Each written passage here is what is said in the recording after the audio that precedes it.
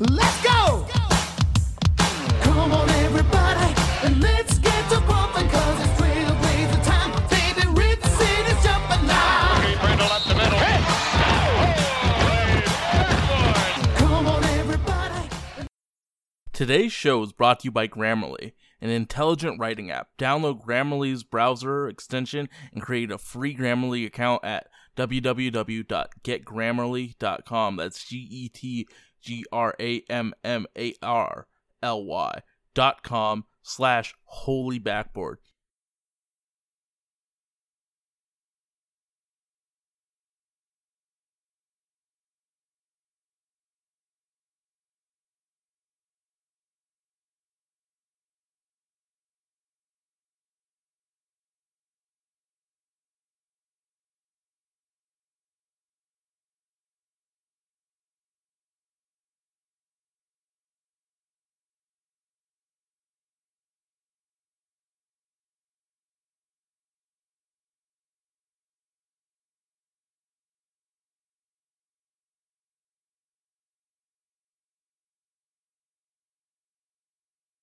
All right, everybody. Welcome to the 99th edition of the Holy Backboard Podcast. I am Dustin here in Rip City, and I got my man Sage chilling in Southern Oregon, and you know what?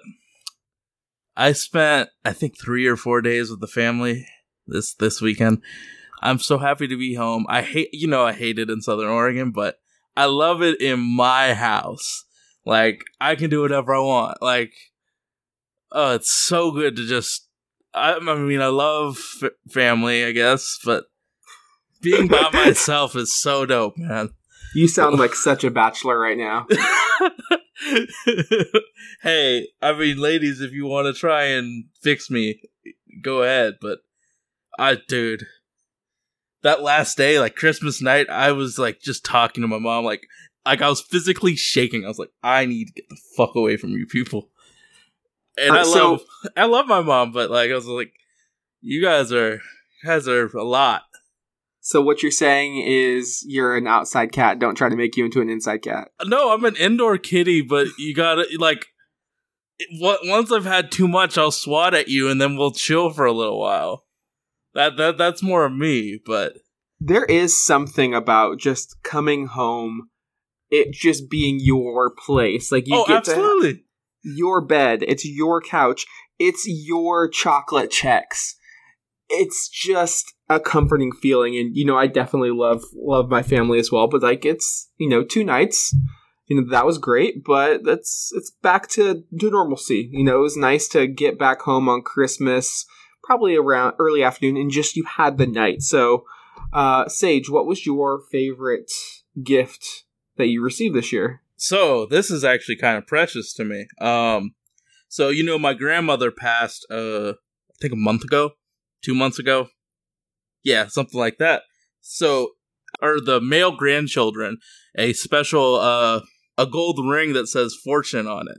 So, I've been rocking it, and I've been rocking a gold pinky ring, which I think is the dopest shit I can possibly do with this. So, badass. Rest in peace to Grandma. Like that's so cool. Like, it's like 98% gold. Like, Grandma definitely loved her jewelry and stuff. And I'm gonna rock this, and I have like some other jade pieces that I'll rock. And my mom's been like giving me more and more jewelry as I've gotten older. So I guess I probably should rock them since I have no desire to grow up. I might as well start rocking some gold chains and gold pinky rings and shit. So, what was your favorite present?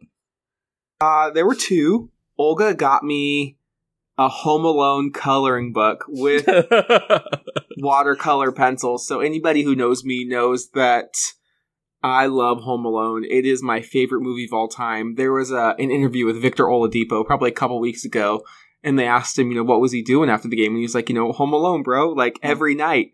And they asked him, how do you decide whether you want to watch the first or second one? He's like, do I want to watch Kevin get the bad guys at home or in New York? And I was like, he is my spirit. Like, that is my dude now. My non-Blazer dude is Victor Oladipo. Like, I feel like we get each other on that Home Alone level. So to get the Home Alone level of friendship is something that's very special. I mean, we don't have that Home Alone type of chemistry at all. So, but like the book has like every single scene, so the coloring book is legit. And then my mom got me one of those the Blazer starter jackets, but it was a red one. So I've never seen a red one before, but it has the vertical or the diagonal sash. It's got the Blazers written in the original lowercase font.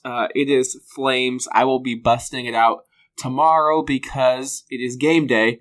And also, I had to pick up for myself personally the throwback Clyde Drexler red jersey. Mitchell & Ness had a 40% off sale, free shipping. I could not resist to get that jersey. That's Dustin's deal corner right there.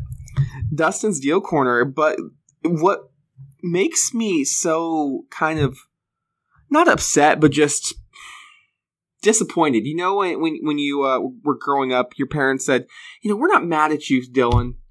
We're just disappointed in you. That's how I feel about the Nike and Trailblazers, really Nike and the NBA collabs, because all of the city jerseys were released today, and I saw that our guy Evan put together his top 5 and bottom 5, and I was like, oh, that sounds kind of fun. I got a little bit of time to kill. Let's go through the list. I was only able to find 3 jerseys that I thought were pretty dope. The Miami Heat with the Miami Vice joints. You got the Milwaukee Bucks, who are killing the rebrand game.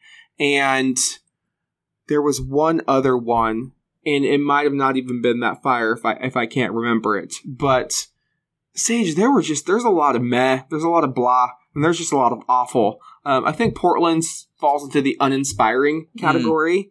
I know Nike said that they were going to create a new city jersey every year for every team. That is pretty dope. I think that is extremely overkill. Aww. And I think it's only doing it for the almighty dollar. They want to get those jersey revenue sales. And obviously people are going to buy them, but at the same time, you can't tell me that you're going to have dedicated design resources to do 30 rebrands, essentially, every single year. And a great jersey, the design behind it takes a couple of years, man. Like, it doesn't just fall out of the sky. You don't just go into, Microsoft Paint and just whip up something. No, it doesn't work like that. And so, from what I saw from the first round of jerseys, I'm not holding my breath on the years to come. And also, no Christmas Day jersey for any team. Fuck out of here, Nike. I'm trying to find where you said on Twitter your third favorite was. I still think that Memphis jersey's clean, but it's clean. It's not. It wasn't one of my favorites, but I appreciate at least the sentiment behind it. Oh, absolutely. That's why I think it's dope, man.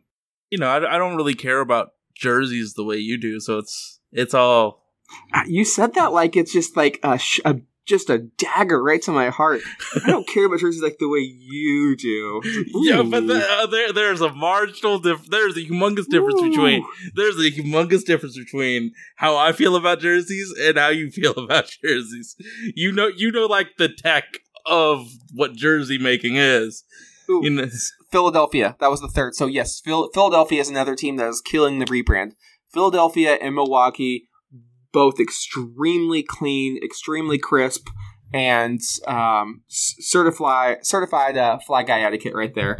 For anybody who cares, my bottom 5, the Raptors with that North bullshit. No, you're not the North. Portland and Minnesota are geographically more north than your ass. So, awful. The Mavs, that looks like you ran out of just ideas and just like, let's just slap on the first 3 letters of their name. The Suns, Los Suns, like I thought we were over this. Like, I'm all for doing Latino Heritage Night, but for you to be the only team that they're reusing a concept. You know what I mean? Like, everyone did the Los. There was the Los Spurs, the Los Lakers, which was cool, but like, for you to have that, it makes it seem like, again, you ran out of ideas. The Spurs with the camos, come on, man, that looks awful. So, enough venting about those jerseys, but I definitely have been underwhelmed by Portland's. Apparently, they'll be breaking them out in late January against the Chicago Bulls. More importantly, though, Sage, the Blazers' performance on the court. I don't care what they wear. I've got my throwbacks. I'll go find some old school champion jerseys or Mitchell and Ness, I'll be fine in that department. But I want to see the team win some games. And there was some news that you texted me before we were about to record. It was from NBCSports.com. I believe it was from at Basketball Talk. And it was a report that the Blazers owner, Paul Allen, and his parent company, Vulcan Incorporated, are doing a little bit of digging as to why Portland is struggling this year. They want to know, is it the coaching staff or is it Neil Olshey and management? They've already, pinged a couple of front office people, and I think they're putting together their inquiries because Paul Allen is one of 5 owners that is paying close to the luxury tax. And Portland, of those 5 teams, has significantly the worst record of the bunch. I believe the other 5 are the Washington Wizards, the Golden State Warriors, the Cleveland Cavaliers, and I would have to look at the other one.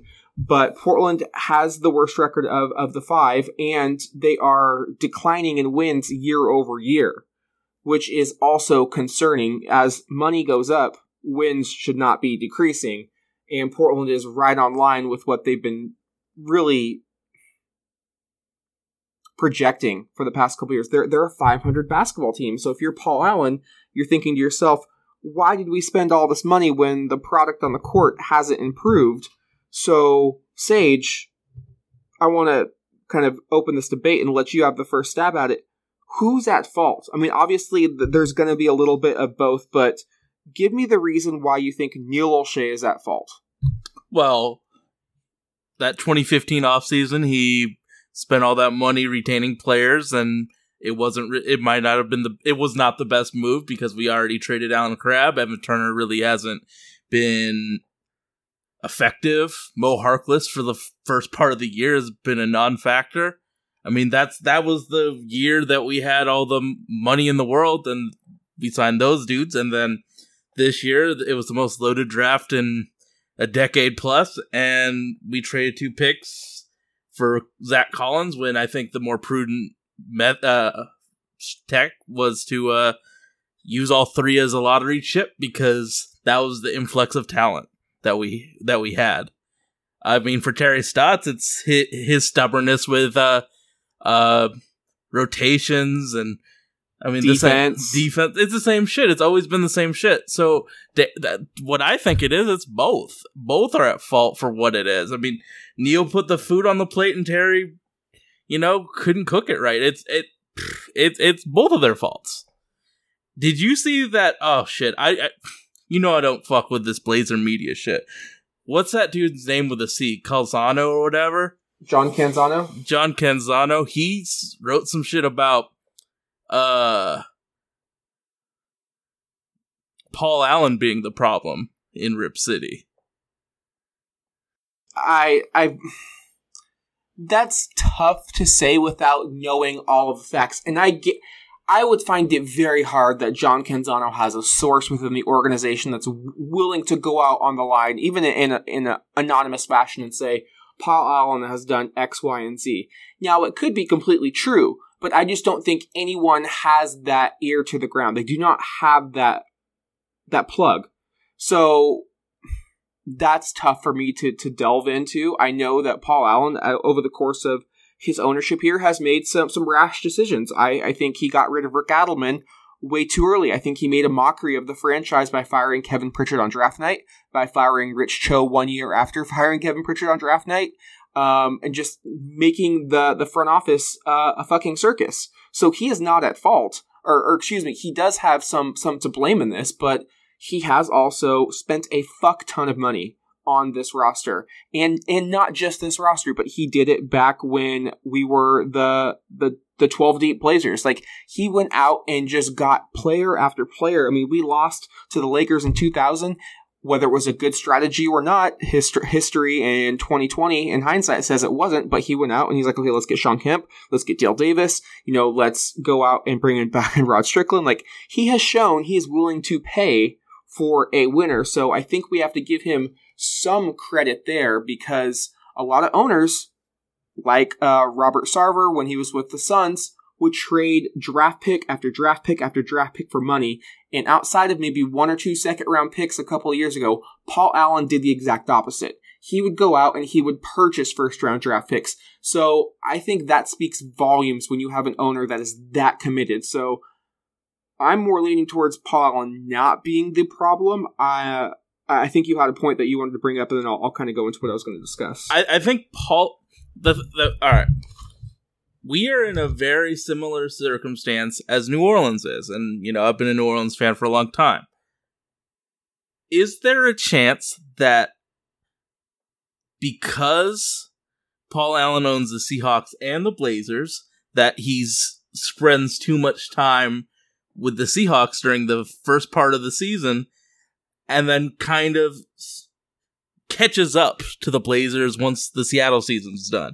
Because from my experience with the Pelicans, that is an absolute fact. Like, the Pelicans don't get shit done except for, like, the last week that they could possibly get shit done because Benson's worried about his baby, the New Orleans Saints. So is there any way that could be the same for the Blazers?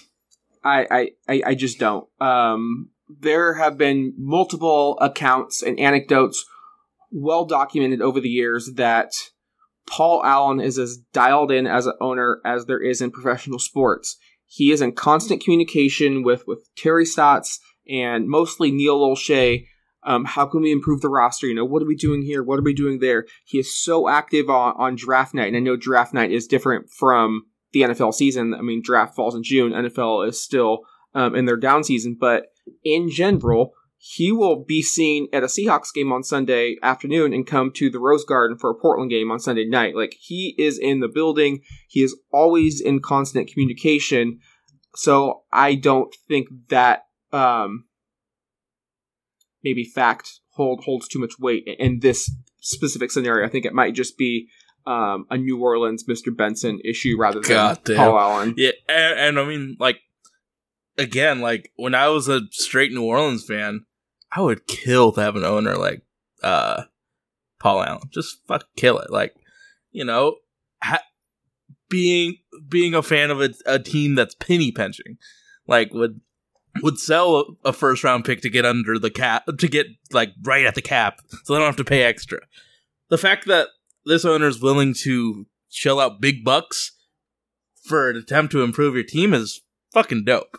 So I don't think it's this problem, but it was some piece of content, I saw as I was scrolling on Twitter that What's-His-Face had this article and just wanted to see if you thought there was any, anything real with that. Yeah, but back to Olshey versus Stotts, and I kind of hate that it's come to this. I think we're a more talented team. We're definitely underachieving, and obviously you can't just let go the entire team. There's got to be a fall guy. We've seen enough movies. We've seen enough TV shows. We've been in real life situations. There's always a fall guy. Someone's got to take one for the team. Who's it going to be in this scenario?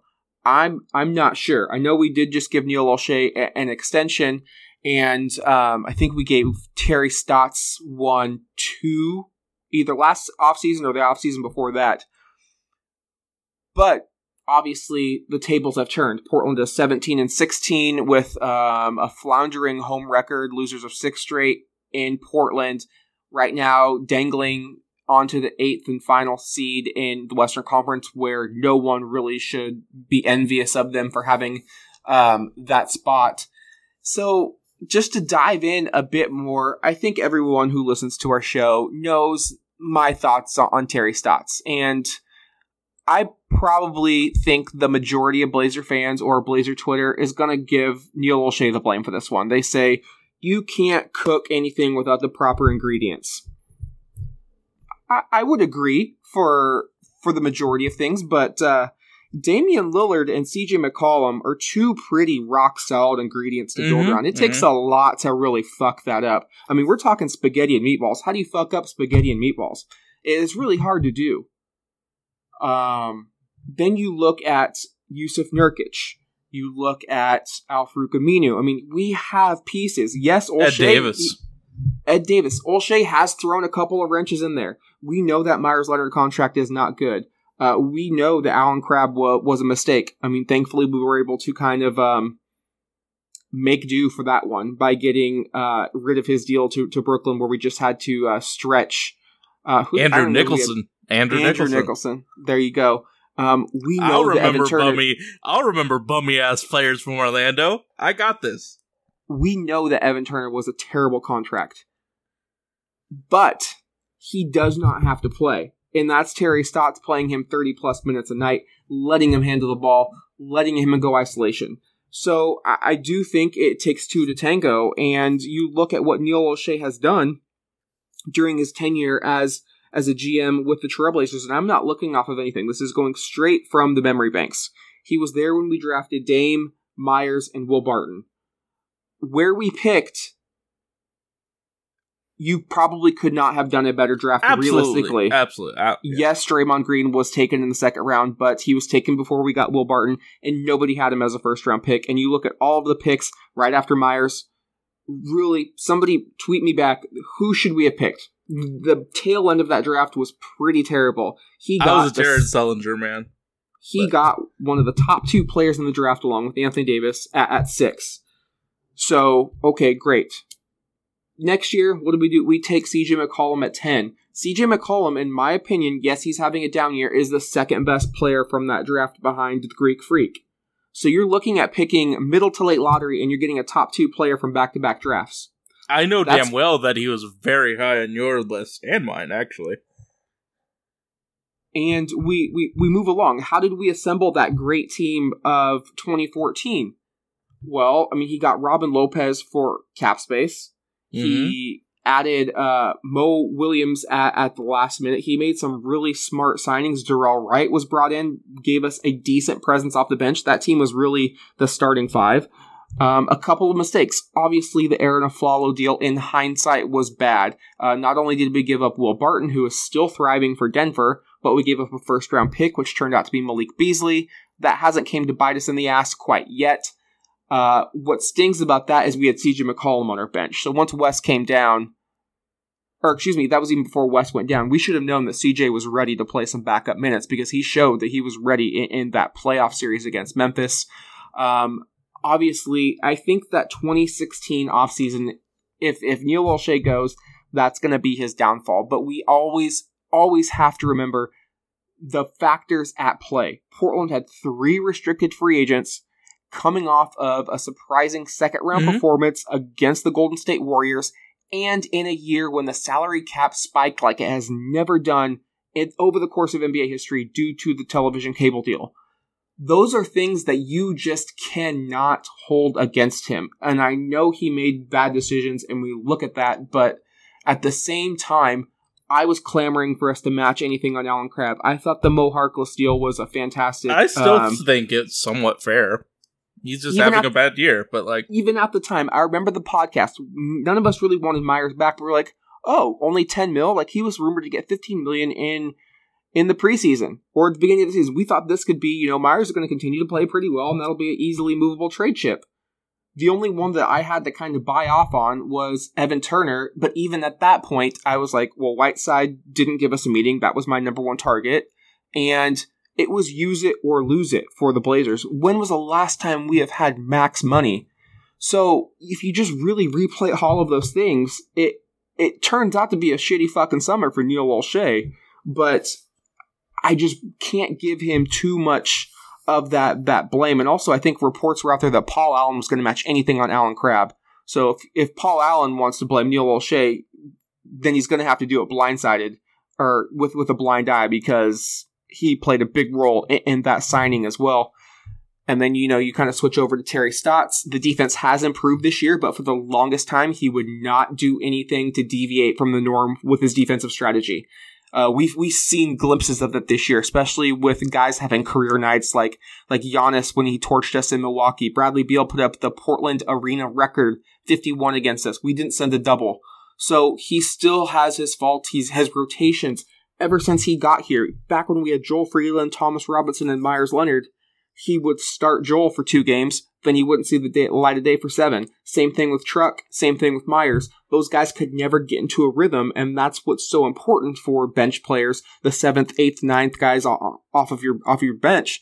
they need to have a rhythm. They need to know when they're going to come in at the time of the game. They got to mentally prepare themselves. That's how they're going to perform better. Not everyone is just a badass designated hitter that can, come to the plate cold as ice and, hit one out of the park. Those guys just don't exist. And if they do, managed nobly, they are at a very high value. And obviously Ginobili is going to be a Hall of Famer. So I think both are at fault, but if I'm going to give someone more of the blame, I think it's got to be Terry Stotts. We were 1-2 this week, Sage. We lost again real quick. We lost to the Spurs 91-93 at home. We lost to the Nuggets in just a disgusting manner, 102-85, and then we beat the Lakers for the 14th straight time, 95-92. All right. So was Neil O'Shea, who was hired first, Terry or Neil? Because normally in that scenario, the GM picks his guy. So it's been pretty successful to have, the coach and GM not be like they're each other's first pick for their job. So that's pretty dope. And it's lasted longer than a lot of those relationships do. It just happens to be deteriorating right now instead of, in the off season, which would have been nice. But there has been some good from that relationship. It's just, it might be time for one of them to move on, or maybe both. Yeah, so Neil was hired June 4th, 2012. Terry Stotts 2 months later, August 7th, 2012. So by the time the season rolls around, they've both been in Portland for 6 years. Now here's what I'll have to say about the two. A lot of mediocrity, at the same time, 2 second-round playoff appearances in the Western Conference semifinals. I know that doesn't sound like a lot, but Portland had the longest drought in NBA history at the time, or not in history, but of all 30 teams, of advancing out of the first round. The last time was in the 2000 playoffs when we had beaten the Minnesota Timberwolves to advance against the Utah Jazz. So we obviously did it in that amazing series against the Rockets in 2014. And yes, we were aided by the injuries of Blake Griffin and Chris Paul, but we still beat the Clippers. Yeah, we still did it in 2016 after losing LaMarcus Aldridge, Wesley Matthews, Robin Lopez, Nick Batum, Aaron Aflalo the year before. So we should reflect on that positively, in my opinion, because I was screaming at the rooftops at anyone who would listen. That's all I wanted, was to see this team get out of the first round, and give them credit. They did that. They succeeded in that. Now I think the challenge becomes, how do you go to that next level? How do you become more competitive in that second round series? We haven't forced a sixth game in a second round series since 2000. So we still haven't been competitive in the second round.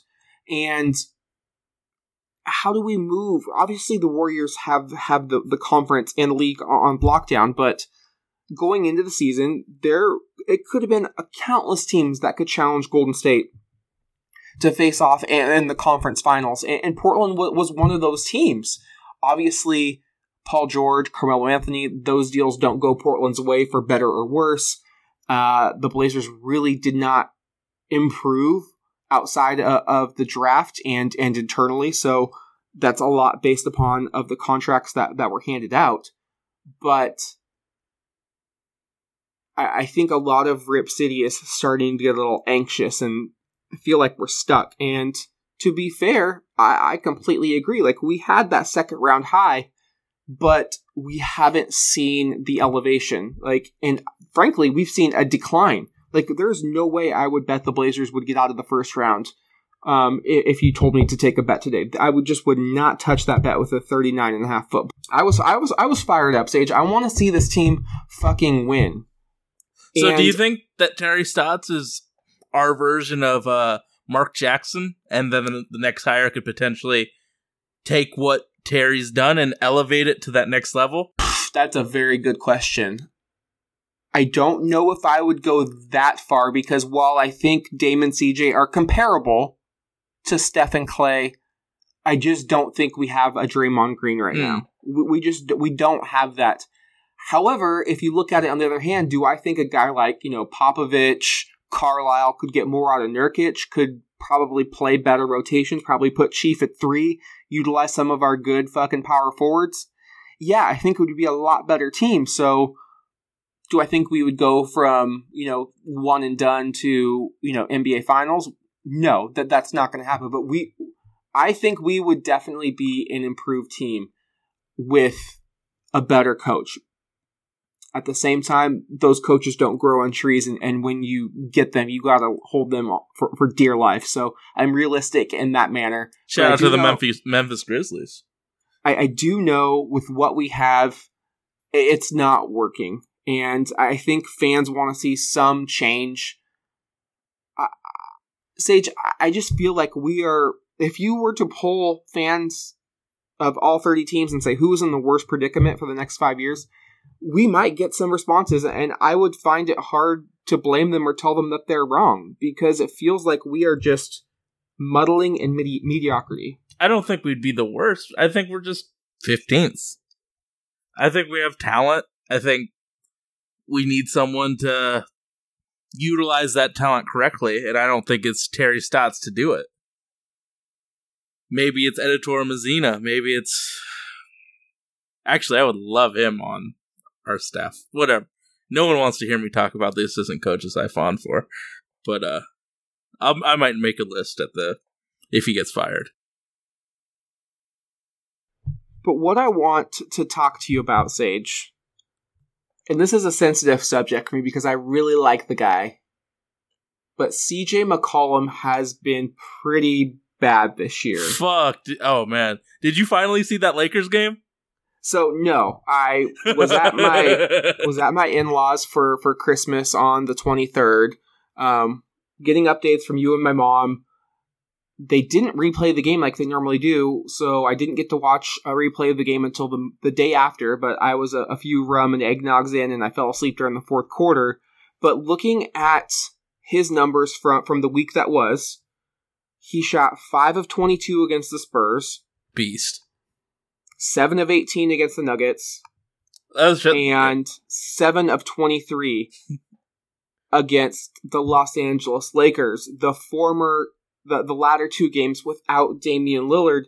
And this has just been a trend that I've kind of been watching. His scoring is down by almost 2.5 points per game. He was at 23 last year. He's at 20.7. His field goal percentage was at 48 last year. It's at 44 this year.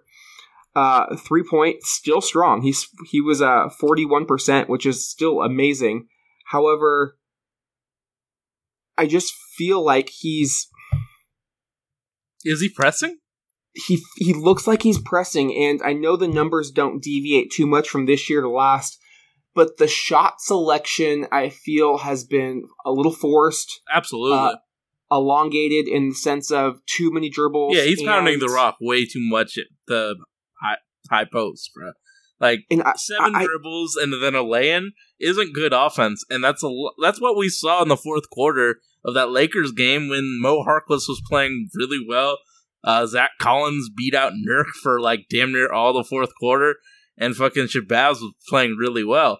It was just CJ doing the ISO ball at the top of the key, dribbles 7 times, and then gets stuffed at the basket. And there was a lot of it, dog. I mean, like 7 for 23.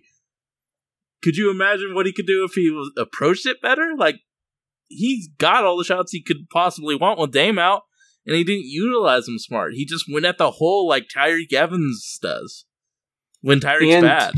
You mentioned Shabazz, and for a guy who's, I think, in his 3rd or 4th year, backup player, he goes 6 of 10 for 14 points against San Antonio, 6 of 15, 14 points against Denver, 8 of 18, 21 points against the Lakers. Very clutch against the Lakers as well. Those numbers aren't going to jump off the page and you're going to proclaim Shabazz to be the savior of the franchise, but you would expect CJ to outperform Shabazz when Damian Lillard is on the pine resting a hamstring injury. Baz played really well in 2 games, I thought. We saw CJ, especially in that 15-16 season, when Damian went down, I think, for a 7 or 8 game stretch, and CJ took the fuck over. There was a game in Utah where he was playing point. He just got to the cup where he wanted. I don't know where that CJ went. I feel like he's I don't know. Pressing is the only way I can say it, but I don't know how you're pressing 33 games into the season. I just think his shot selection's been trash, bro. Like, when it's like a makeable shot, he does it. But, like, he'll take some off-the-wall bullshit-ass shots, and people will, like, be happy for him for being aggressive, dog. Like, that next man up mentality in professional sports is whack. It's like, yeah, we're just gonna have to be more aggressive with our shot. Well, Shabazz Napier, for the first quarter of that Denver game, was fucking aggressive with his shot and went 1 for fucking 5. Sometimes that aggressiveness isn't always the best. That stretch I was talking about, I think it started in Sacramento 2 years ago to the day. 35 points, 11 boards, 9 assists, 4 steals, and a victory. Okay, follows that up 3 nights later against Denver, 29 points. And he's shooting 14 of 28 the night before, 12 of 29 in that Denver game. He shoots 50%, 13 of 26 against Utah, 32 points, 7 boards, 6 assists. And then at Denver again, another victory, 10 of 17, 25 points, 7 assists. When's the last time he had 7 assists in a game? He was doing that primarily at the point guard position. Remember, back then, we didn't really have a backup point guard. I think Brian Roberts might have been the backup point guard. Shout out to him. Or it was Tim Frazier. So we did not have the caliber of a Shabazz Napier, but this is where I tend to blame Terry Stotts a little bit.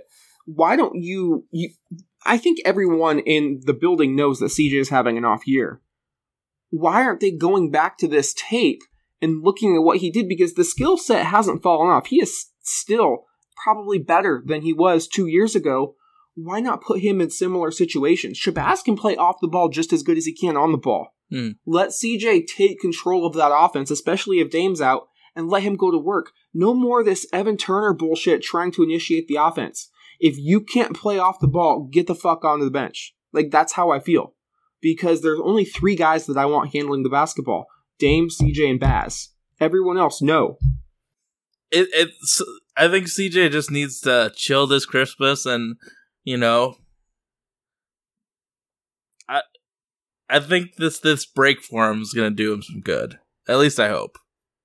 I mean, I hope so, because we need both Dame and CJ to be on to be good. Yep. I mean, the word of the podcast is high variance.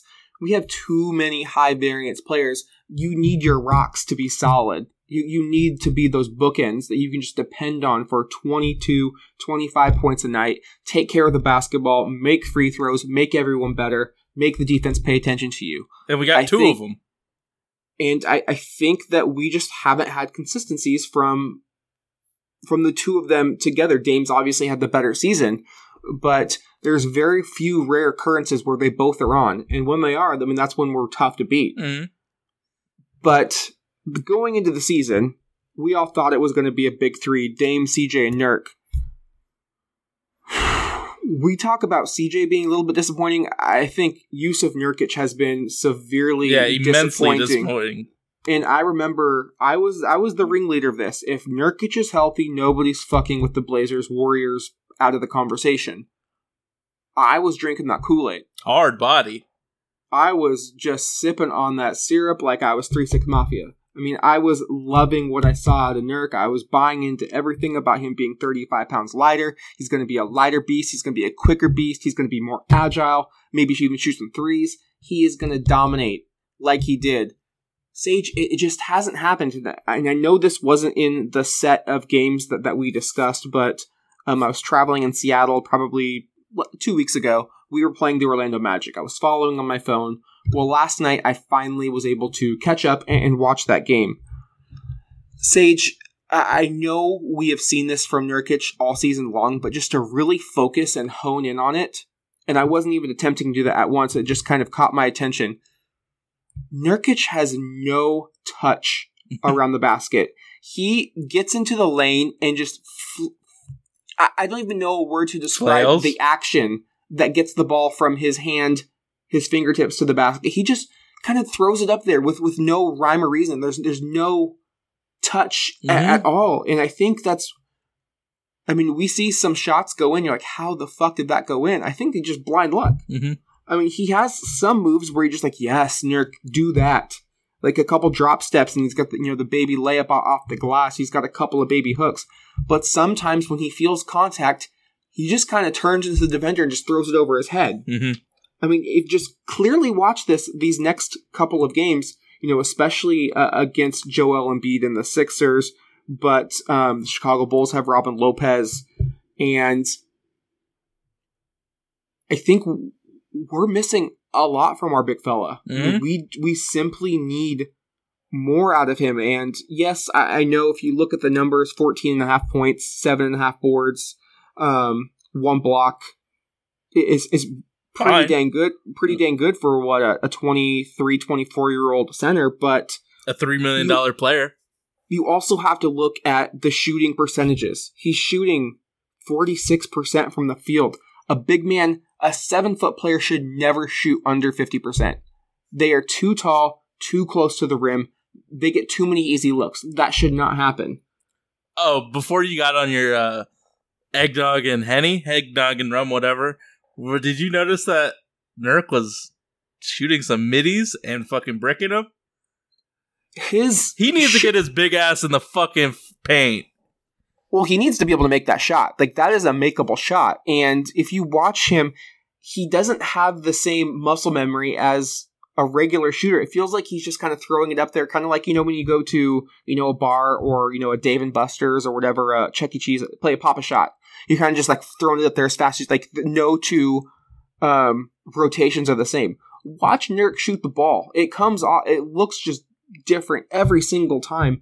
And you never know what's going to happen. Like, is he going to short arm it? Is he going to throw it off the back rim? He's become the new Al-Farouq Aminu when he shoots the basketball. And, I don't mean to bag on Nurk.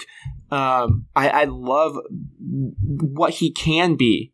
But his antics, I think, are running a little thin with some of Rip City. Yeah, goddamn right. I mean, didn't you see Neela change her ship from... Nurk's girl to GM Neil O'Shea. I saw that. I mean, when people like that are kind of dunzo with you, you it's kind of nervous for you, bruh, because that Portland was Nurk's town for a hot summer, but I don't know, man. His level of play has dropped pretty fucking enormously. I kind of feel more comfortable with Zach Collins, to be completely honest now. Like, in that Lakers game, dude fucking said, Nurk, you can take a seat on the bench, and I got this. And he was hitting him with some dope passes, playing good defense. Like, if he's not fouling, he's been more productive than Nurk. And that's, if we're going to give someone $25 million, you can't be beat out by some 19-year-old fucking kid with some funny hair. You bet, that's kind of scary. I guess my biggest qualm with Nurk is the inconsistencies. I mean, you look at these last 2 games, 2 of 11 shooting against the Lakers, when they don't have a fucking center. Yeah, they do not have a fucking center. It was Andrew Bogut. Like, is he scared of Andrew Bogut? What's going to happen when you play Boogie Cousins in the playoffs, man? Are you going to get scared of Boogie? 4-10 against a team that he usually bodies, and he loves going up against Jokic. Jokic owned him. Jokic owned him that game, and there was no rhyme or reason for it because Nurk has the size advantage. He was 4 of 10 there. But then you look at him, and he goes 9 of 12 against the Timberwolves, 20.7 boards. 15 points, 6 boards against the Spurs. He was attacking so hard in that first quarter, and then we kind of went away from him. But can we talk about 1 rebound against the Denver Nuggets? People gave LaMarcus Aldridge shit all the time about not being a double-digit rebounder, but Nurk isn't doing the job on the boards. He has had only 1 double-digit rebounding effort that was at Orlando since in December. In December, 1 double-digit rebounding performance. Yes, he's been inactive for 3 games, but we are looking at a beast. He calls himself the Bosnian Beast, and he can be. We don't have a guy like Robin Lopez who is. I mean, he's not taking two bodies out so our power forwards can go get those rebounds. Like, he's not doing what Robin Lopez did for LaMarcus. So I don't know how much of that is not having a legit like big man coach. I don't know if Terry's not holding him accountable. I don't know what's going on, because usually in contract years, you see the exact opposite. The Marvin Williams effect. We saw Bismack Biyombo get busy when Jonas Valanciunas got hurt a couple of years ago against the Cleveland Cavaliers. He just won them a couple of games by himself. Then he's regressed to the mean. I mean, that's what we all expected. But Nurk, in a contract year, I have been severely disappointed, and it's frustrating because he was that kind of breath of fresh air. He was like that shot of adrenaline, that rip city needed, that we thought, okay, this season, he got hurt, but when he gets healthy, man, we're going to be something. And it's been the exact opposite. We've been worse than we were last year, and we've been relatively healthy. So I guess my question to you, Sage, is what do the Blazers do? Do you trade him at the deadline? Because you don't want to go into restricted free agency knowing that someone might put a big number on there, forcing you to play your hand. Portland's done that to plenty of teams. They've done it to Utah with Paul Millsap. They've done it to Thunder with OKC Enes Kanter. And then teams have done it to them. Alan Crabb, to name a name. So you're always playing, Russian roulette when it comes to restricted free agency. So my question, would you move Nurkic?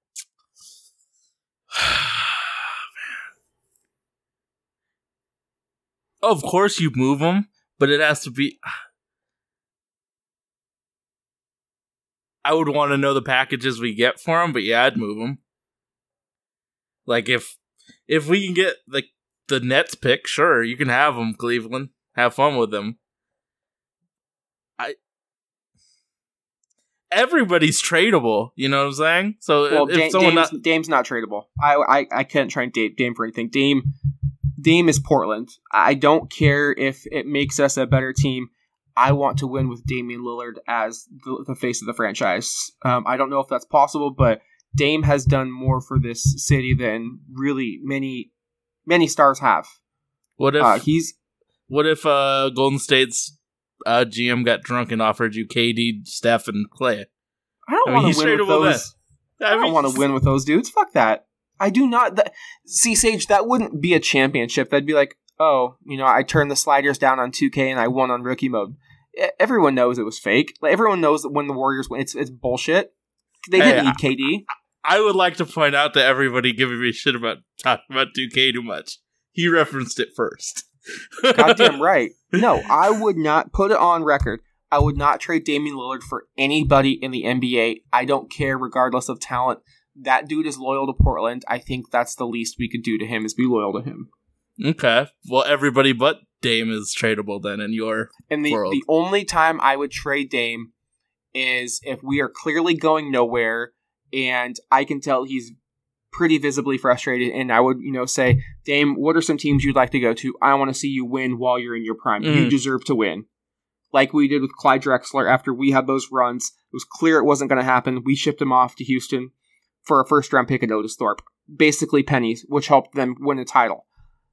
I would do that for Dame, but otherwise, he's staying in the red, white, and black. But, yeah, Nurk is totally tradable. I wouldn't... I don't want to take on salary, but, I would trade him. But you also have to think, you might be taking on salary, but what is Nurk's future contract going to be? So you're essentially going to take... $25 million plus, probably. Per year? Shit, I'm just trying to... No. How much do you think he's... What is the maximum that he could get since he's only been in the league? I'm not a salary years. cap... I don't know, Sage. I'm not a salary cap guru. I just know it's a lot of zeros. So you look, what Mason Plumlee got? $14 million? Is that what he got? Shit, we gotta look up. You gotta figure Nurk's good for 18, at least. Are we good with having Evan Turner, Nurk? Ed Davis is a free agent. Shabazz Napier is a restricted free agent. Pat Connaughton's a restricted free agent. Are we going to go through the same cycle again as we did in 2016 where we're just paying guys? With less, like, bankroll to work with. Well, they're your own guys. Technically, you can go over the cap for them, so you have the same bankroll to work with. I wouldn't do it.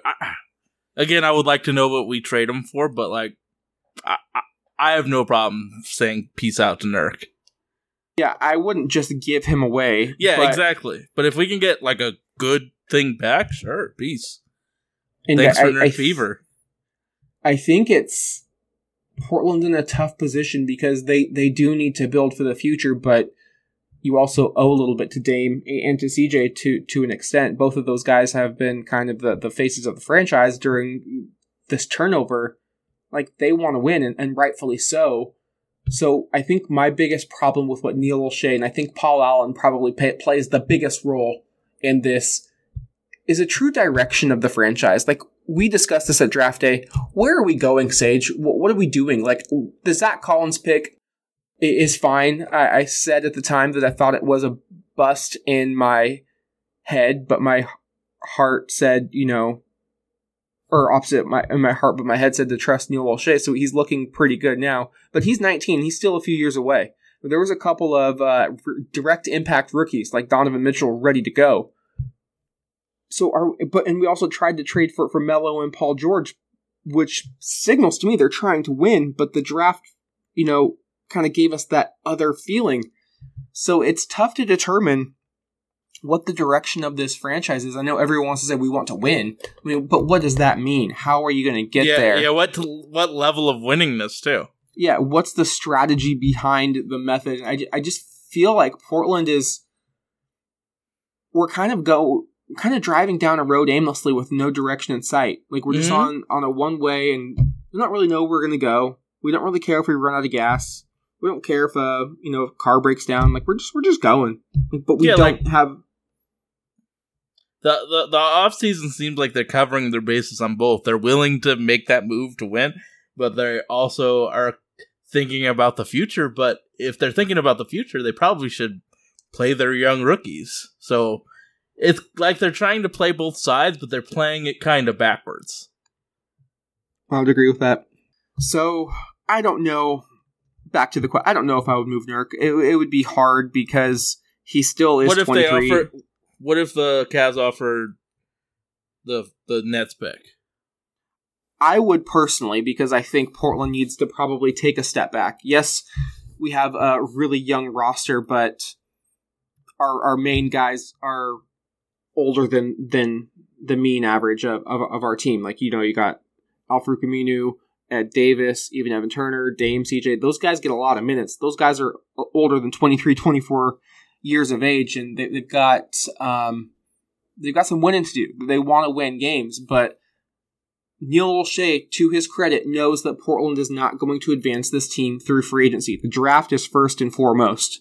So I think, if that option came about, I would make that move, but it's got to be the right move. It has to be beneficial for us. It can't be I'm not going to give up Nurk for nothing. Like, just because we're upset with him now and disappointed and how he's played, there's a part of me that thinks Nurk's going to just flip the switch and he's going to be a beast again, and I think that has a semi-realistic chance of happening just with the way he plays. My only fear is that switch gets flipped again once he gets paid, and now we're stuck with another big contract that we're not able to move. And I think that really hampers what we're able to do in terms of the trade market, in terms of obviously having any sort of salary cap. So it's a really tough question, but I think we'll know more as we get closer to that February trade deadline. Portland is still the fourth best road team in the entire NBA at 10-6, so we have to give them credit there for being able to find a way to win on the road. I mean, if they would just win at home, and I'm not talking about dominating at home, they are 7-10 at home. If they were just 12-5, I don't think that's asking for too much.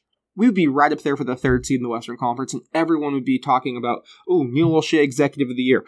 Terry Stotts, Coach of the Year. I think maybe there's Shabazz Napier might be in there for Sixth Man of the Year. Dame's definitely going to make the All-Star team. We probably got a couple of MIP candidates. Everyone would be singing our praises if we would just have 5 a 5-win difference at home. 5 home games. I mean, I know that's crazy when you think of it like that, but that's the margin of error in today's NBA. You can't lose games you're supposed to win. I mean, you just can't, because sitting here at 17-16, we're looking at like the world's about to end for Rip City, but had we been 21-11, we're like, ooh, the Blazers, they might have this other level. Let's look at acquiring more players and see if we can beat the Rockets, see if we can beat the Warriors. Like, we're really starting to believe, but right now we feel like we're stuck. And that's just a 5-game difference. That's why every game matters. Mm-hmm. And Zage, that's why we were so upset and hard on this team early on when we were dropping games to the Sacramento Kings and the Brooklyn Nets. And like with Blake coming back and Gobert getting healthier, like there's gonna be more competition, and they didn't fall off as much as we hoped when they were out. So it's like those 5 home games are super fucking important, and we didn't capitalize when we needed to. So it's frustrating, because just those 5 extra wins against beatable teams, like with Anthony Davis out that second time, we all assumed that we were just going to step on their throats, and they didn't. Like, all of those games, especially to Western Conference teams, are going to look... The Wizards without John Wall. Yeah, I mean, like, especially losses to the West. Like, the Kings, we're going to look back in March or April and be like, fuck, we should have beat that team. Because it's all about... The Raptors without Ibaka and Valanciunas at home. We put up 85 points. Unacceptable. Like, the last second loss to Clippers, Memphis, the Clippers, Utah. I mean, it just goes on and on and on. And Portland just, I feel like if they're going to turn it around, it has to be now, because we have a winnable stretch of 6 games before I think the road trip of hell takes place. So we got 6 games, and then during the middle part of January, we go at OKC, at Houston, at New Orleans, at Minnesota. That is no easy task. That's not fun. And like we said, that's only 4 games. An 0-4 trip can... So a 4-0 road trip versus 0-4, obviously 4-0 is not likely, but just a 4-game difference can change the course of your season. And that's why every game matters. And Sage, let's get into this week's slate of games right after a message from our wonderful sponsors.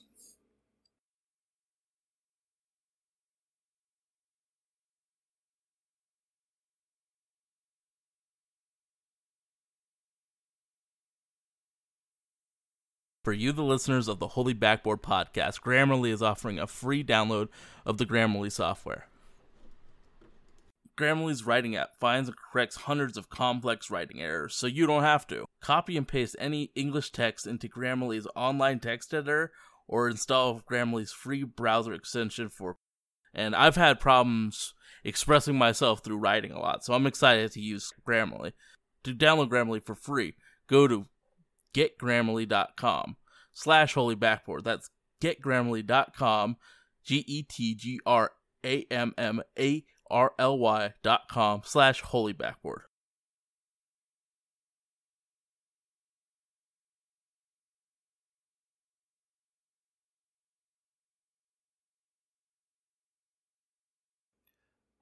All right, everybody, welcome back to the Holy Backboard podcast. Dustin and Sage here, about to dive into this week's slate of games. It is the last few games of 2017 as we go into the new year. Hopefully 2018 treats the Trailblazers a little bit more kind than 2017 did. Up first on TNT is the Philadelphia 76ers. Portland has had 5 days off since beating the Lakers in Los Angeles for the 14th straight time. As you all know, Philadelphia handed Portland a big fat L back on November 22nd in Philadelphia, 101-81. It was the one and only loss on that 5-game trip. And Sage, Portland had absolutely, positively no answer for Ben Simmons that game. I know Simmons has had his struggles recently, but we have nobody who can really guard him. I mean, that was when Al-Farouq Amini was out. Thankfully, Chief is back. Will we see Chief on Simmons? Because Simmons had his way. He had 16 points, 9 assists, 8 rebounds, and really had everything just humming for the Sixers. They were getting any look that they wanted. So, I mean, for the last few games, the Sixers have been playing pretty shitty. Like, they are on a slump. So, it might be the perfect time for us to end our series with them just because of how they've been playing in the past. But, I mean, Ben Simmons is always going to be a problem. If fucking Embiid plays, he's a problem. But with how the team has played, and if Dame's back, obviously. Dame says he's back. Hopefully, because without him, I don't think we're beating many good teams. But you look at the Philadelphia 76ers, I think they have more talent than their 15-18 record suggests. They are about a 500 team on the road. They're 8-9. However, they are just 2-8 in their last 10. They did get a big win on Christmas Day against the New York Knicks. But aside from Simmons, Embiid had 28, like you mentioned. What was kind of scary about that 20-point defeat is their shooters didn't shoot. Mm-hmm. Robert Covington, 3 of 11. JJ Redick, 4 of 10. Dario Saric, 3 of 10. Jared Bayless, 0 of 3. What killed us was obviously Simmons and Embiid, but TJ McConnell, who's gone, 13 points, 7 assists in that game. Sage, what didn't he get traded though for TJ McConnell? Didn't he get traded for Booker? Or no. Was it the other white guy, Nick Stauskas? Yeah, Stauskas. Oh. McConnell actually plays. Hey man, sorry to all the white people are confused. But Sage, what is the one thing that gives Portland problems? There's so many things. The one thing though, every team we play that handles us, what do they have? A superstar that dominates? Nope. Length. Oh. Length kills us. Suffocates us. Watch Milwaukee when they play us. Watch Philadelphia when they play us. They have guys with arms and legs for days. And that's Philly has a lot of those. Aside from JJ Redick, which I think Portland is going to have to exploit the hell out of, they have dudes that can just come in and shrink half of the basketball court. For Portland, knowing that, how do you get around that? We're not a really long team. We're actually probably more on the shorter side, especially with our backcourt. How do you counter that, Sage? How do you get your guys good looks? Because, I mean, obviously 81 points, that's not going to cut it. I think it's utilizing your skills and being more fundamentally sound offensively than their length.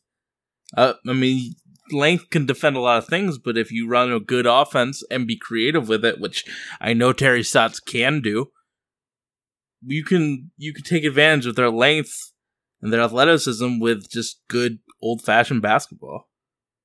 I think there needs to be a lot of ball movement, a lot of player movement.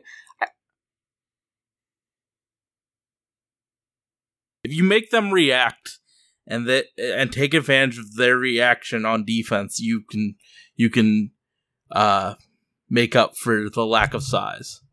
Which is why I think it's going to be... I think Pat Connaughton will have a nice night. He is our best player without the basketball in his hands. He's cutting, he's doing all that. Yeah, he's great. But Maurice Harkless saw a reemergence in his game against the Lakers. 22 points, 6 boards, 9 of 16 from the field, including 2 of 3 from downtown. Probably was our player of the game by far, along with Shabazz Napier. Is that a one-time deal for Mo? That's the thing. I don't know if it's going to be a consistent thing, or is he just going to, when Dame comes back and the rotation shrinks, is he just going to chill on the bench again? Because, like, he played so well, he took over Evan Turner's spot, but on a normal game, is Terry going to ride with Mo Harkless? That's going to be the question. Because I can see a world where he had a nice game, but then falls back to the DMP guy, or he, retakes his spot as the small forward of the team, and maybe we get some wins. But that's a huge question mark. What's going to happen with him and his role? So I think if you're watching this game, Portland will have a chance to defeat the 76ers if they do a couple of things.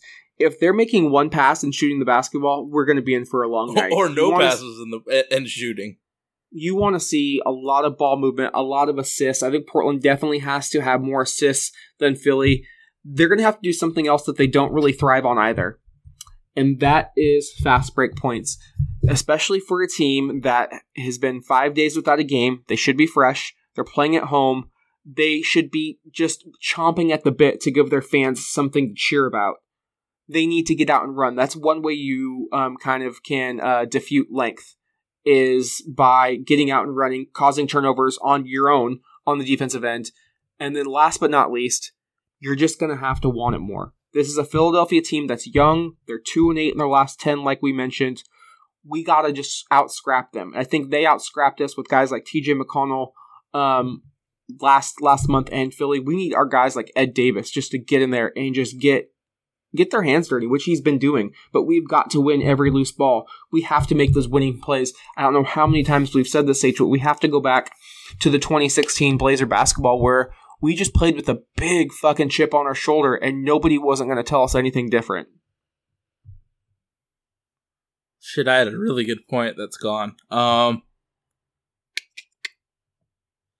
Whatever. Who is your X Factor, Sage? Oh, shit. So is Pat yours? Yeah, I'll stick with Pat for the ball movement, player movement. I'm going to go a combo of Zach Collins and Ed Davis. Do you think that's enough to get us a victory? With how the Philadelphia 76ers have been playing? Yeah. If Dame and CJ are consistent and the bigs, battle and fight. So you're saying a lot of ifs. I need to see yes, no, win. Are we winning or not? Yes. I'm not confident about this prediction, but yeah, we'll win. I just see Philadelphia as a team that we just do not match up well against. I need to see it before I believe it with these Trailblazers at home. I think we take another one on the chin before heading out on the road. And it's a quick 3-game trip, but 2 of the 3 are pretty winnable. You've got the Atlanta Hawks, the Chicago Bulls, and the Cleveland Cavaliers. 3 games in 4 nights makes it difficult, especially over the New Year's holiday. Portland got a really beneficial schedule over the Christmas holiday, not having to play on Christmas Eve, Christmas Day, or the day after Christmas.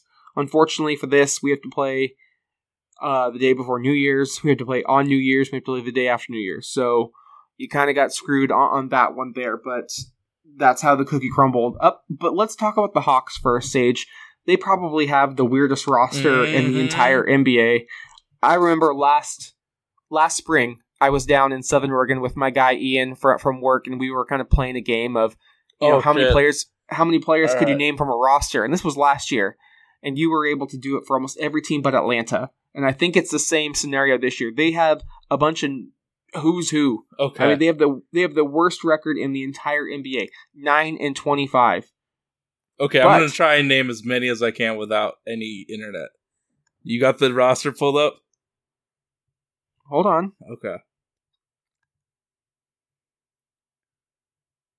Your boy's got a lot of tabs open right now. I know, right? Okay. Hold on. There are 16 players listed on ESPN's roster. Okay. Dennis Schroeder. Over under on Can You Get 10? I'm taking the under. Okay, Dennis Schroeder. Kent Bazemore. Hold on. Yep, he's there. Taurean Prince. Yep. John Collins. Yep. Shit. Ersan Ilyasova. That's 5. Okay. It's either Trevor Kavanaugh or Trent Kavanaugh. I don't know his first name. It's neither. He's a white power. That's neither. Nope. Fuck. Nope, I'm not giving it to you. You're a dick. Rodney Magruder? Nope. Fuck. No, it's... Shit. I was coming in strong with 5. Marco Bellinelli. That's 6. Dwayne Dedman, who's hurt. That's 7. Fuck.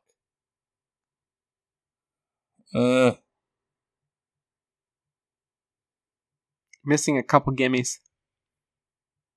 Shit, am I? Mm-hmm.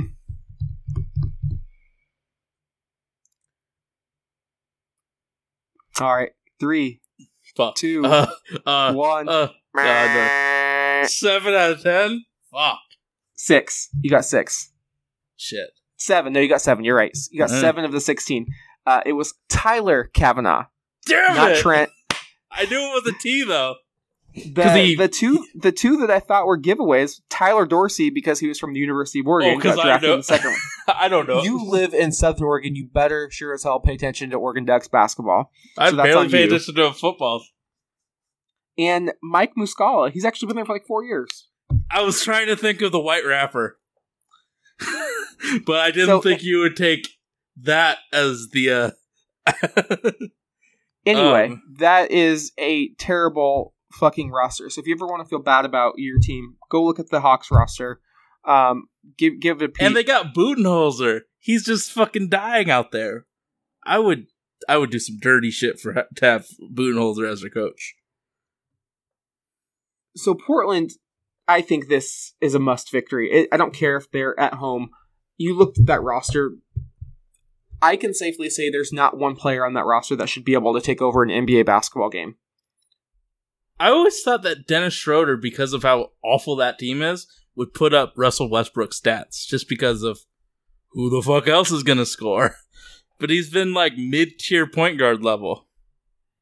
Yeah, I think Portland, one, they're a good road team, and they have traditionally played well in the first game of road trips this year. I mean, obviously beating Phoenix by 48 points to kick off that 3-game stand. You've got the Memphis victory, beating them down in the Grindhouse 192 to start that 5-game trip. And even the Warriors, we only lost by 7 to the defending champs, and that was still a 3-win trip.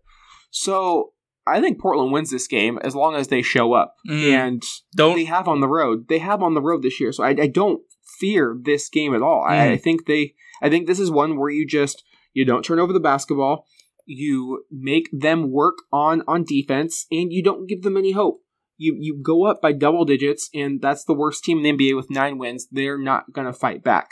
However, as we've seen over the course of any NBA basketball season, you give a shitty team any glimmer of hope, they're going to think, ooh, we got a chance tonight. This is our one win. Yeah, they got nothing to lose, right? Win one for the shitty Atlanta crowd. I mean, this is going to be the New Year's Eve in Atlanta. Those boys ain't going to want to play. Like, they're going to want to go. They're going to want to go to all the clubs and shit. Yeah, and Portland's got to get on a plane and go to Chicago. So I think Portland, if they just handle biz. And I think this is a Dame game. I think Dame will get the boys right. I don't care what happens against Philly. Dame will get the boys right. I think we bounce back, keep boosting that road record. What do you say? I think if we lose, this next podcast is going to be real shitty for our 100th. My God, it's going to be a win. We have so much more talent, and Dame isn't going to fuck around. The game that scares me the most on this trip is the Chicago Bulls. The Robin Lopez revenge game? The Chicago Bulls, their record's not going to stand out to you. They're just 12-22. However, they are 8-8 at home, and they are 8-2 in their last 10. And that Jimmy Butler trade's not looking so bad right now that Chris Dunn is playing like he's playing really well. Would. Yeah. Chris Dunn is out there getting busy. And this is a team that it makes or breaks the week. Because you beat the Bulls, you're probably looking at worst a 500 week. If you lose to them, you might go 1-3, 0-4. Trying to think or look at this shit. So obviously Chris Dunn's the starting point guard. And then I know Justin Holiday actually cemented himself as the 2. But there's a guy that I really like, and he's a small forward that's really athletic. Again, pronunciation's gonna suck, but David Nwamba, he was on the Lakers last year. He's been really, really good in certain points. He's super athletic. He might be tough for us to stop, but right now, our guy Denzel Valentine's a starting small forward, and then your boo, who I thought would be trash, is actually pretty damn good. I told you he wouldn't be trash, Sage. His feet are slow, and no, he gets fucking buckets. He's got such a quick release. So Dirk's feet are slow too. Kevin McHale's feet were slow too. Different game right there. And then Rolo's don't matter. And then Rolo's always that consistent. They have some NBA players. They're not Atlanta trash. They're like, no, they're not. They got pro players, at least a few of them. So they're not. We shouldn't like look past them like we did against Philadelphia a few years ago. They got some talent, but we got more and better players. They're hot though, and that's what scares me. Once Nikolai Mirotic came back, they've been streaking. And Bobby Portis, so that they've been able to play after that punch. They've been able to kind of put that aside. Could you work with someone who fucking fucked you up so bad you had to go to the hospital? And we don't know what was said, what led up to that. So I may have. But if you have beef with someone, yes, okay, let's just say beef. If you've had beef with someone that heavy to where it is, no, absolutely not. Could you work with them? No, it's like either him or me. Fuck no. Uh-huh. It's weird. I saw them high five in a game. Like they've been. It's weird. That's a weird scenario in Chicago, bro. But I just don't see how they can stop. Shit. I wasn't to say CJ, but CJ hasn't filled me with a bunch of confidence that he can take advantage. I still think CJ will fuck up Justin Holiday. So, that's my X factor. I think it's got to be the boards. Robin Lopez is the king of taking two players out while his guards and other fellow bigs just gobble up the board. So I think Portland is going to have to win this game. It might not be a pretty shooting night. I think CJ had an awful shooting night there last year, but we squeaked out a victory, if I remember correctly. But we have to win this game on the boards. We got to dominate the glass. Our podcast is Holy Backboard. The backboard is where this game will be won. In the paint, on the offensive glass, second chance points, all of those hustle stats. If Portland does that, they'll win the game. It's on the road. I'm rolling with the Blazers on the road. Mm-hmm. I think this is going to be the toughest game of the trip. But gut feeling says Blazers get it done because that's the most Blazers thing to do is to play like shit at home and just kick ass on the road. Yeah, I'm going win as well. Last game of the trip is the Cleveland Cavaliers, the best team in the Eastern Conference. And Sage, there have been years when you play the Cavaliers and you can just crush them in the regular season and it doesn't really matter. And there can be other times where they come and Kevin Love lights you up for a career high in the first quarter. God damn that. I don't know how we we do not fuck with defending the pick and pop with bigs that can shoot. We just do not fucks with it. That's always going to be an issue when Kevin Love's involved. And LeBron is just fucking... Will Isaiah Thomas be back for this game? I don't know. I was going to ask you that. I mean, a lot will depend on... I mean, obviously, it might be better if Isaiah Thomas plays. Yeah, because they have to develop that continuity and chemistry. But again, I think you're exactly right. It's going to come down to who guards Kevin Love and LeBron James. And can Portland, one, limit their fast break because LeBron is brutal in the open court. He's brutal in every facet of the game, though. Can they keep him off the line? I know the big storyline around Christmas is LeBron got fouled 3 times, and he's going to the line less than I think he has since his rookie season. So obviously, the league's going to start cooking up some makeup calls, which could be valid and could be, hold some weight, but you don't want to play the Cavaliers the next game after that Warriors game. So you just don't know if it could be a week of LeBron where he's getting a lot of whistles. Do we have a big that can move with Kevin Love? I think it would be really fun to watch Zach Collins and Noah Vonleh use their athleticism and their lateral quickness to kind of stay with Love, to stay with that point guard on the switch. I think it'll be close, but at the end of the day, they have LeBron James, and if they want to win this game, they will win this game. Yeah. They are 14 and 4 at home, so after a couple fuck ups, they are kind of taking shit a little bit more seriously. After those few whoopsie daisies. I mean, and we're talking about a hiccup. They had one tonight in Sacramento. They got handled by the Kings 109-95, and so that might have been the Cavaliers' I don't give a shit game of the week, and Portland missed that opportunity. I just think it's too much to ask of Portland to win in Cleveland. I know we've had our way with them in Portland the past couple years, and I'll definitely take that win any day of the week. But we're good on the road, but I don't know if we're that good. I got Cavs winning that one. What do you say? Wow, they actually did lose to the Kings. Holy shit. Well, I'm looking at the score right now. Why would I tell you anything else? I don't know. I didn't believe you. 99 episodes and this man doesn't believe me over a fucking box score from December 27th, 2017. Let's not fight over little shit now. We've got 100 more to do. So, I think we lose. I mean, LeBron James it's LeBron James, man. I don't like betting against the best player of the generation. You've got a 3-1 week, and I've got 2-2? Yeah. All right. Well, let's see how that does, but, this is almost our 100th episode. Thank you to all of our listeners who have been rocking with us since day one. We love each and every one of you guys, whether you listen to us since episode 1 or since episode 98, or even if this is your first, but, definitely subscribe to the podcast. You can find us at Holy Backboard, PDX on Stitcher, SoundCloud, Google Play, and iTunes. Leave us a 5-star rating. If you want to hit us up on social, ask us some questions, follow the content, you can at Holy Backboard on Facebook, Twitter, and the Gram.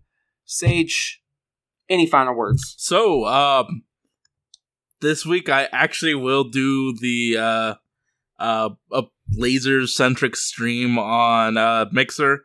I said I was going to do it last week, but I forgot that family's coming into town, and they like to ruin your plans. So I'm going to be streaming, I think, Thursday or Friday, what I would do for the Blazers off-season, and then play some games with the Blazers, my Blazers. And then, tune in to episode 100. I know the 2K corner was kind of light, because family was in town, but I got some stories to tell. What do you want to do for our 100th? Do you want to talk about the week that was for the Trailblazers? Do you want to just goof around? What do you want to do?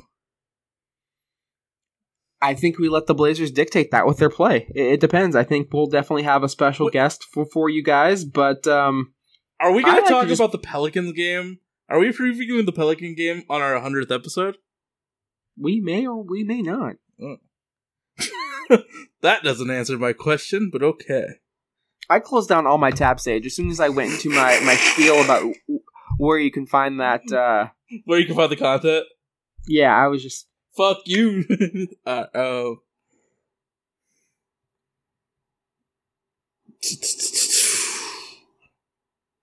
I think we were talking about New Orleans on the 100th episode. That's cool. We might just skip over that. But we do. You have one of the OG episodes that you found lost. Oh, yeah. So we'll be releasing pretty soon. Yeah, so for all of you Holy Backboard heads that want to hear what I sounded like when I was 21. And so, for those that don't know, I was not an original Holy Backboard OG. It was Dustin and his homeboy, Matt. And for one of their podcasts in 2012, for two of them, I happen to be the board op for it. So you'll hear me butt in a few times, but you get to hear Dustin call like 12 perfect draft picks. Like, he says a few names that are like, how the fuck did you know that? Type of calls. So it's really good, and it's actually 2 hours of Holy Backboard content. And I think you hear me a few times. I think there's some stuff I have to take out, but it's actually a fun show, and I think some of our fans are going to fall in love with Shalmar Clark, who was on it. That was my first ever sports radio co-host. So it's a fun trip down memory lane, and then you get to see how hard-body Dustin studied for the drafts when he worked with the Blazers. And I'm going to let you just wrap it up with that, because my computer is at 6%. It's telling me it's time to shut it down. Thank you, Sage. Again, 99 episodes. You are the best co-host I could ask for. Cannot wait to watch these upcoming slated games. And please, Trailblazers, just win one at home. That's really all we're asking for.